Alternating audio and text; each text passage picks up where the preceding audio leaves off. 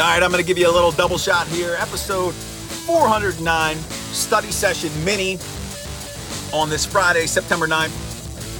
And we all know that injuries are a massive part of the NFL.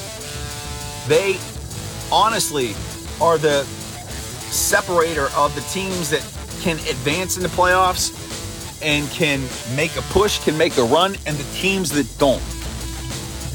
And every team has to battle injuries. That's why depth is so important. That's why drafts are important. That's why your undrafted rookie free agent signings are important. That's why your practice squad is important, because at some point during the season, you're going to have to call on those depth players to step up and fill in while a player is injured.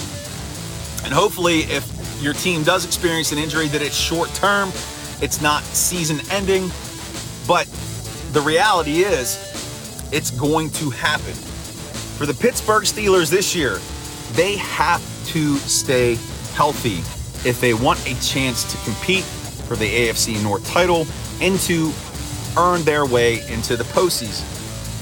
Which raises the question, which player on offense and defense can they absolutely not afford to lose?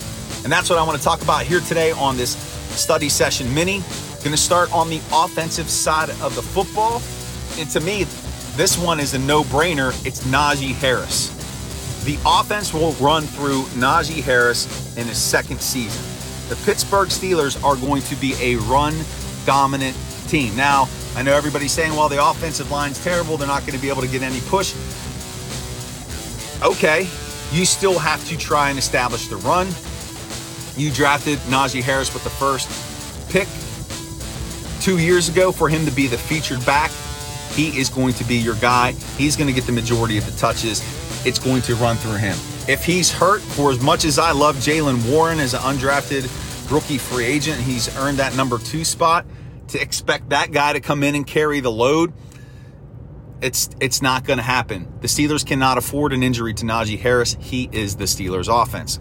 On the defensive side of the ball, you could make the argument that the team cannot afford to lose Cameron Hayward, because that defensive line, we saw what happened last year with injuries.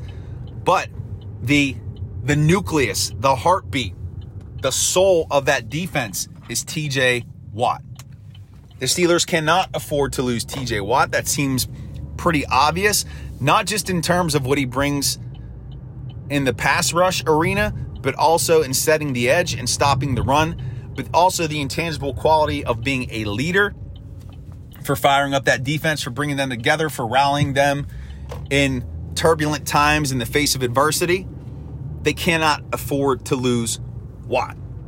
You lose Watt, then you're down to Malik Reed, who's had some production with the Broncos, and then you have Jameer Jones. That's not going to get it done.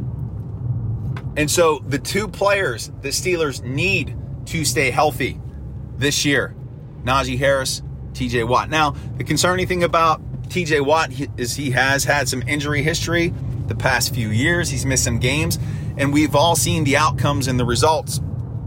Whenever Watt has been injured, the team can't afford that this year.